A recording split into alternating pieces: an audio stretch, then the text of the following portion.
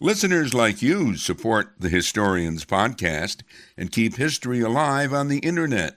Please donate by clicking the GoFundMe link on our website, bobcudmore.com. Hi, this is Mary Zawacki, here from the Schenectady County Historical Society, and I'm excited to be chatting with you guys a little bit today about the history of the Mohawk River, especially as it relates to, of course, Schenectady's history. There's been a lot of increase in interest in the river in the last, we'll say, half decade with the new developments, Mohawk Harbor, that sort of thing.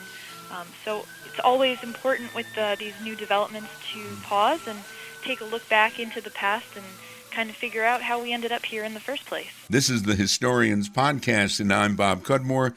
We welcome Mary Zawacki, who is Executive Director of the Schenectady County Historical Society. As soon as I saw this in John Warren's New York Almanac, I thought, what a great idea. I mean, we sort of talk around the Mohawk River, and it figures in a lot of stories, but I can't remember ever talking with anybody about the history of the Mohawk River. Well, to be clear, I'm certainly not a geologist. You know, the really prehistoric history of the Mohawk River, I'm not the one to chat with, but the more social and cultural history, again, as it relates more to Schenectady and the surrounding areas. Yeah, I'd love to talk. Despite what you said, what about the Mohawk River? What was the river like 20,000 years ago? When you go back 20,000 years, you're kind of talking about the Ice Age. And so a lot of upstate New York, all of upstate New York really was under ice or in a glacier. So what ended up carving the valley was when the Ice Age kind of started to recede. So you had a lot of ice melting, and that deluge of water was released, and it was so great that it carved out right through our Mohawk Valley an entirely new riverbed. And that's kind of the short history of the very long history of the Mohawk River. And they had a different name. I mean, it's based on Mohawk. I don't know who the geologists call it. What, the Iro Mohawk? Yeah, the Iro Mohawk, right? Exactly. And it was, I mean, the volume of water, I think, is almost unimaginable today. It certainly was not a placid river like it is in the 21st century. When did the river finally settle down? That's way back in the prehistory of the area. But certainly by the time people were beginning to settle here and make their home here, we were dealing with a placid river. And of course, by the time we had the first settlers and colonists coming over from Europe, it was a very placid river. And so was the river as we know it when the Dutch, for example, came here in 1600s, or what? I mean, the landscapes, did it look the same as it does today? Not exactly. Not exactly. There's been a lot of man-made changes to the Mohawk River in the past, let's say, 400 years, starting with, again, the very earliest settlers who created sort of fishing weirs within the river to be able to more easily capture fish. Even from the 1600s, people were kind of manipulating the land because it was an important waterway, right? And that's kind of the key thing here with talking about the history of the Mohawk River. It is such a key waterway to the development of New York State and to really the development of the country because, you know, the reason we had these settlers coming over from Europe was to trade furs, to trade pelts. And that's only going to be possible if they can access the interior of the country where all of these animals were living. And when you consider how mountainous the eastern part of the United States is, you have the Appalachian Mountains that are stretching from Georgia all the way up to Maine. That's going to be difficult to traverse. I mean, even today, it can be difficult to get through the mountains. The Mohawk River creates this kind of nice valley where you can cut through and you can get to the interior. You can get out to places like Michigan and beyond where, you know, in the 16 and 1700s, that was a vast wilderness filled with all kinds of animals to be trapped and ultimately traded. The Mohawk River rises in Rome, does it not, or somewhere near Rome, New York, and then goes through what we call the Mohawk Valley now and empties into the Hudson. Yes. Well, it rises quite a bit between the Hudson and its ultimate western terminus, which is why over the course of, let's say, even beginning in the 1700s and then, of course, with the Erie Canal in the 1800s, so much construction and adapting of the river was necessary to make it as navigable as possible, right? So even though it is the easiest way to get west through the mountains, it certainly wasn't easy. There was a lot of technological changes that needed to be engineered to make it completely passable. You're with the Schenectady County Historical Society, and Schenectady was first settled by the Dutch, and Arent van Curler.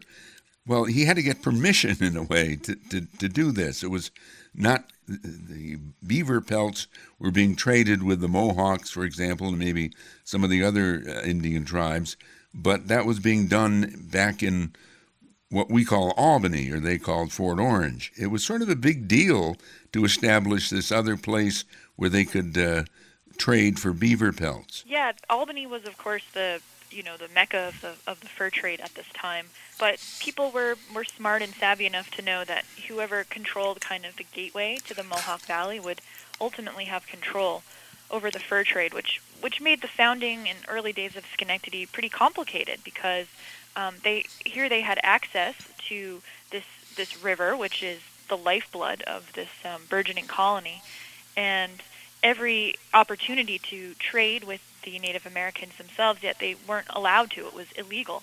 And so you have incidents of people getting in trouble for illegally trading. The way Van Curler got around it was he said it was great farmland, which it is, and people wanted to come and settle on the flats of Schenectady to farm, which they did, but there was always a bit of an illicit fur trade going on as well. So they were trading for furs even if they were growing broom corn or growing whatever they're growing. Right. I don't know that they were growing broom corn quite that early. They convinced everyone that their focus was on agriculture, but definitely a lot of the founders were participating in the fur trade. Now, you mentioned the efforts to control the Mohawk River itself. Can you explain what fishing weir was? Mohawk fishing weirs are it's sort of technical, so let me make sure I get this right. They're made of stones, essentially stones in the shape of a V, that are built in shallow parts of the river. So the builders will leave a small opening at the point of the V where they attached a basket, and then they would capture eels as they swam through. And this way of gathering food resources, was actually not just helpful for food, but in the late 1700s, when the Western Inland Lock Navigation Company came through, they saw that they could kind of adapt this technology to make the Mohawk River more navigable. And how did they do that? Or what did the weirs do for the river? Well, they sort of act as a dam, so they're creating these pools where water is deeper, and so that's easier for boats to navigate through the Mohawk, which is famously shallow in certain parts. So by kind of adapting that technology, they could make it so that boats could more easily get through the shallow parts of the Mohawk River. They developed a certain kind of boat, or a different design of a boat, a bateau? Yes, a bateau, and we actually at the Maybe Farm have 2 replica bateaus, which we take out a couple times a week during special events. But they're basically large rowboats, although they do also have a sail, and they have a nice sort of bottom bespoke to the Mohawk River and its rough conditions. So, to be able to navigate the sandbars and rapids and not get stuck. So the bateau has pointed ends and flat bottoms and are easier to navigate through the Mohawk River's treacherous obstacles. And so the Dutch, and then the following when the settlement was controlled by the English, they started using the bateau to ship things or move people on the Mohawk River. I thought that was kind of interesting, because I know in general the concept of the Erie Canal. I thought before there was an Erie Canal, you couldn't use the river for navigation, but to some extent you could. Oh, yeah. I mean, the river was being used for navigation from the beginning. The Erie Canal made that process much easier, and a lot more goods and people could be shipped. But absolutely, it was an important waterway from the very beginning, and people were always trying to figure out ways to adapt their technology to be able to make that trip. Although, of course, once the Erie Canal is built, there's more settlement that's happening out in the western states. So then there's even more of a need for transportation of people and goods.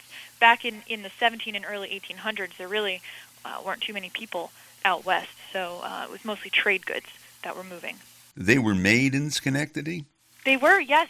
Yes, Schenectady was a big hub for the construction of bateaux and other boats, especially what is today, the Stockade neighborhood downtown. A lot of land right on the river would have been a booming boat yard.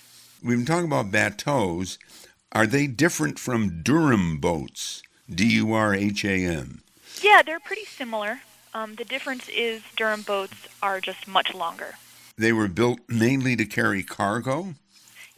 Yeah, of course. Yep, exactly. To just go up and down the river carrying whatever needed to be transported. So the folks now living in Schenectady have sort of a good thing going here. They're making their bateaus and the Durham boats, and they're shipping things and so forth along the river with some difficulty. But then they had two problems, you say. First is a big fire. Yeah, it was kind of a double whammy for them. In a period of 6 years, all of their main commerce kind of gets zapped. First by, yes, a huge fire, which destroyed a lot of the commercial wharf district of Schenectady. So, that's going to be really tough to rebuild. And then just 6 years later, the Erie Canal is completed, which was an issue for Schenectady. It turned out to be okay in the long run, but in the beginning, people were definitely not in favor of that because they were afraid it would divert traffic away from the Mohawk and divert traffic away from Schenectady, which means, if you see that today when a super highway is built right on the outside of a small town, that's kind of the end of the small town. So people were definitely concerned.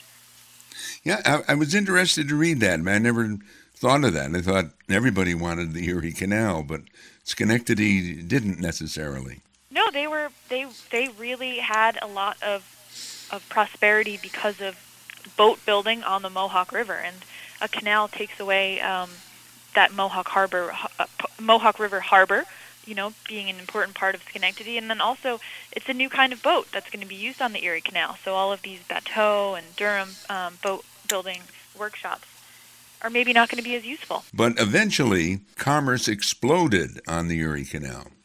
Yes, exactly. It ended up being a good thing for just about everybody, the Erie Canal, because it opened up the West completely to settlement, and with so much population moving out there.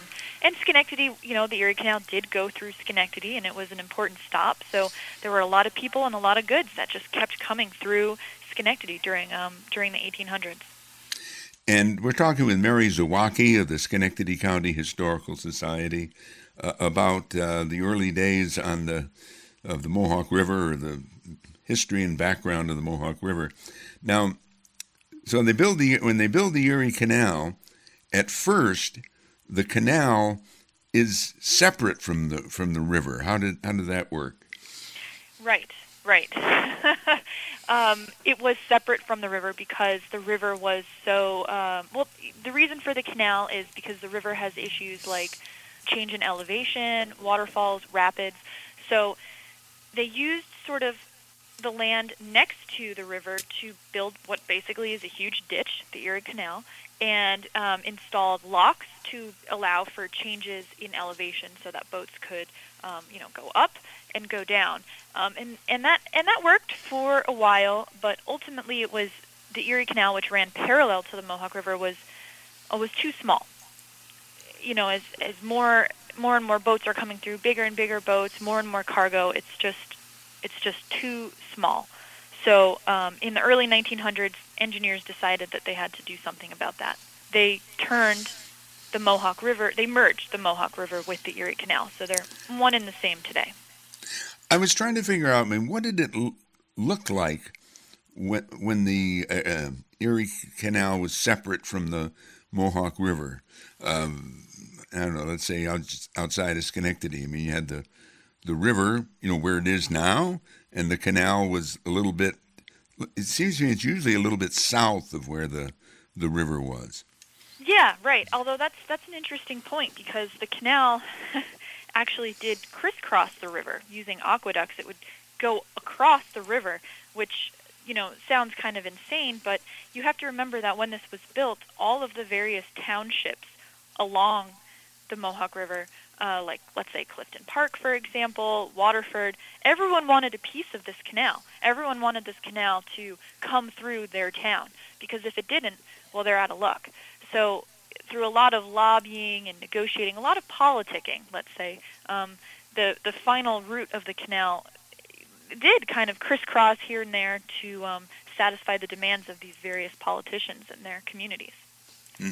So I guess you'd say the last big reconfiguring of the canal and the river was in the early 1900s when they canalized the river. They made the river the canal. And how did they do that?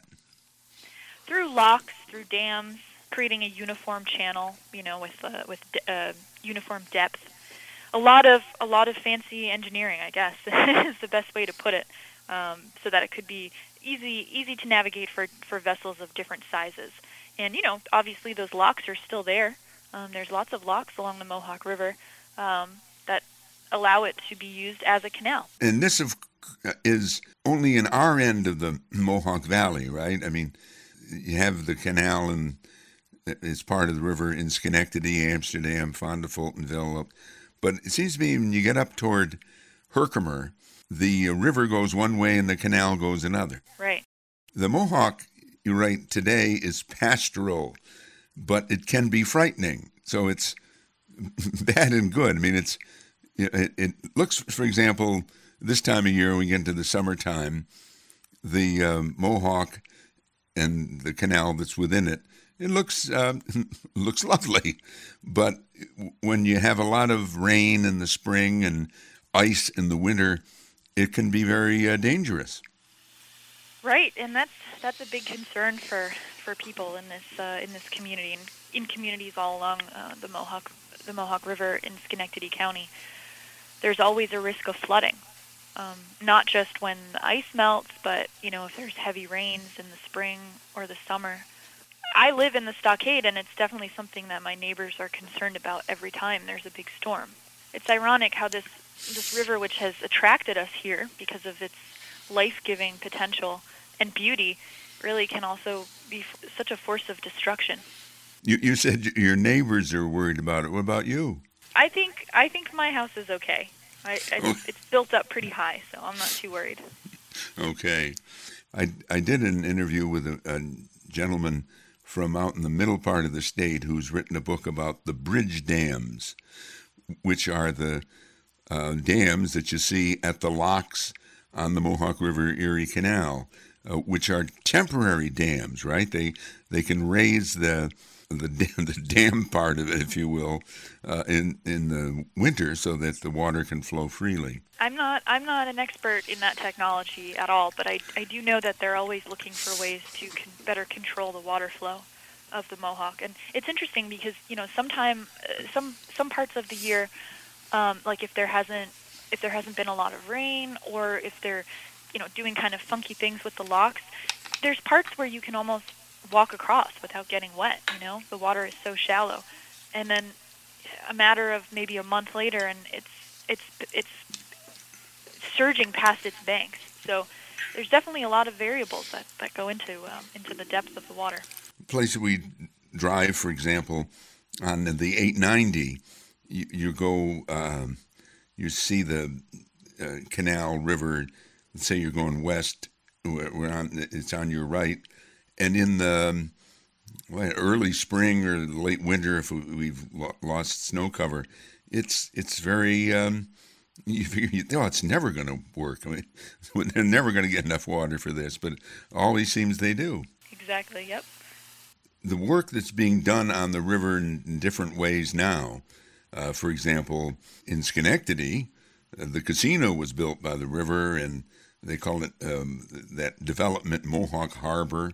Have they changed anything important as far as the river is concerned? I know that they certainly terraformed the land pretty significantly.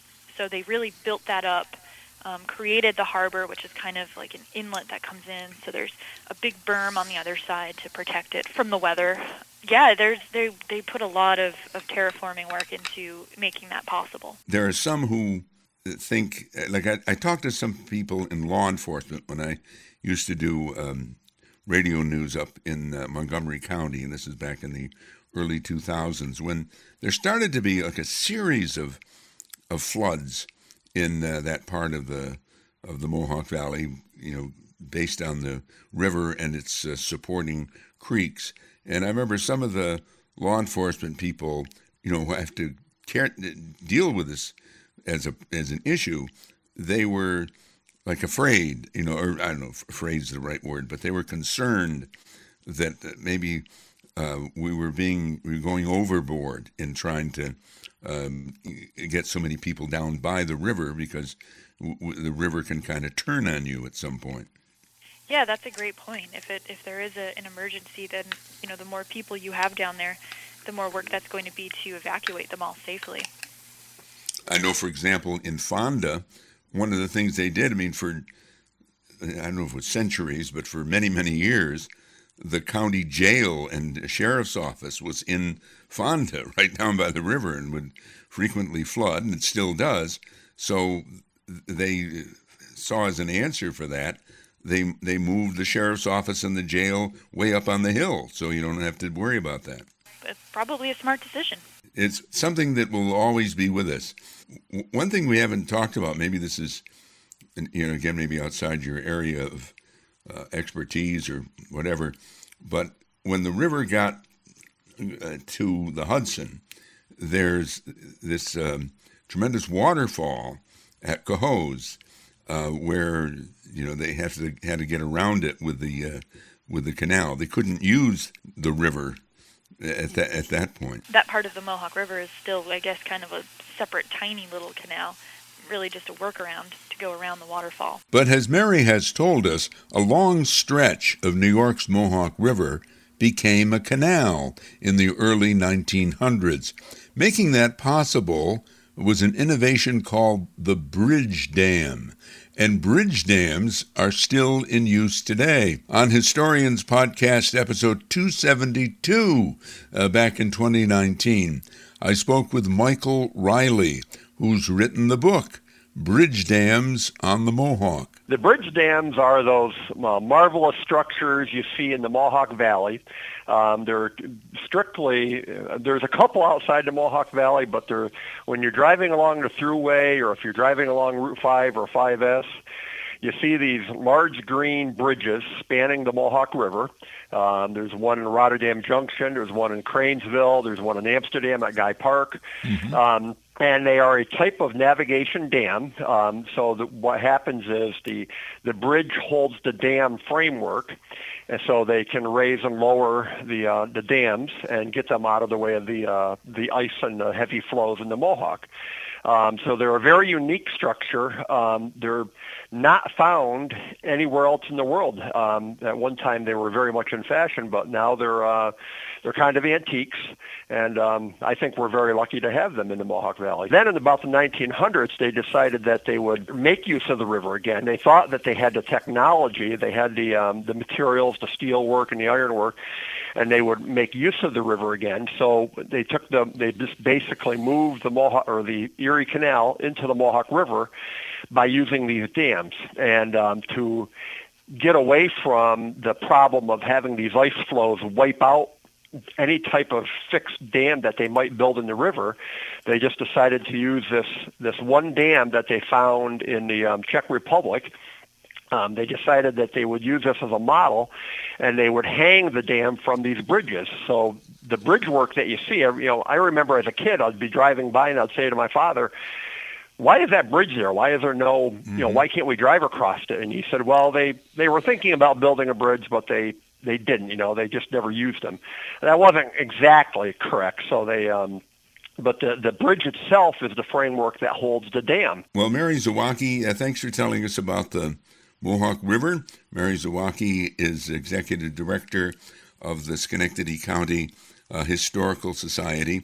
We have a few minutes left. You have a research project underway about African American history. We do, actually. We sort of have two research projects. We're we're doing in conjunction with each other. One is we're taking a very in-depth look at the Schenectady's African American community during the 1800s, because we found that there was a large population of African Americans in the beginning of that century, and they kind of almost all disappeared in the mid 1800s. So we're trying to figure out more about that community and that population and what happened, and look into some of the individual stories of some of the folks who were here for that. And then in more contemporary history, we have a big survey project we're doing right now, the African American Historical Records Project, where we're hoping present-day people from the African American community will fill out a survey for us, and from that we can begin to make sense of different historical resources that are out there that can help tell the story of the African American community in the 21st century, the 20th century, and even back to the 19th century. So folks who live in Schenectady or are from Schenectady are invited to visit our website and fill out that survey. We're looking for example, church records or business records or personal stories just of what it was like maybe growing up as an African American in Schenectady in the past, in our lifetime, I guess. Well, tell us a little bit more about the Schenectady County Historical Society. First off, you have two museums, right, in different locations in Schenectady County. We do. We have the Mabee Farm Historic Site, which is out in Rotterdam Junction. That's right on the banks of the Mohawk. And that's a large complex with exhibits and historical buildings. We have demonstrations, concerts, all kinds of fun stuff goes on out here. And then down in the city, downtown in the Stockade, we have our headquarters, which is a museum and library, and we do a lot of walking tours and other fun stuff around the neighborhood down there. And also you have a library, correct? It's a place for research. Right, exactly. It's the premier collection of everything related to Schenectady County history, all of the records, postcards, photographs, maps, documents, all of that. We have stored there, and it's open to the public to come in and do research on local history or genealogy. And we're actually very excited because later this year we're undergoing a big expansion of our storage facility, so we'll be able to ensure that in the future we can keep collecting important documents and safely preserving them for the future. You mentioned a few categories of why people would come to you to do research. One of them was genealogy. What are people interested in these days? In terms of genealogy or historical research? No, in historical research. And well, people are interested in. I mean, it's all over the place.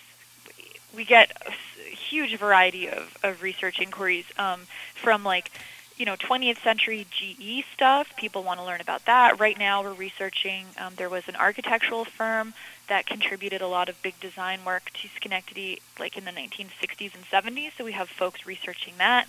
And then, of course, we always have people interested in researching diaries from the 1700s or maps from the 1800s. Really, any kind of story that you want to tell, we can probably find some resources to help you research that story and tell it. You've been listening to the Historians Podcast, and I'm Bob Cudmore.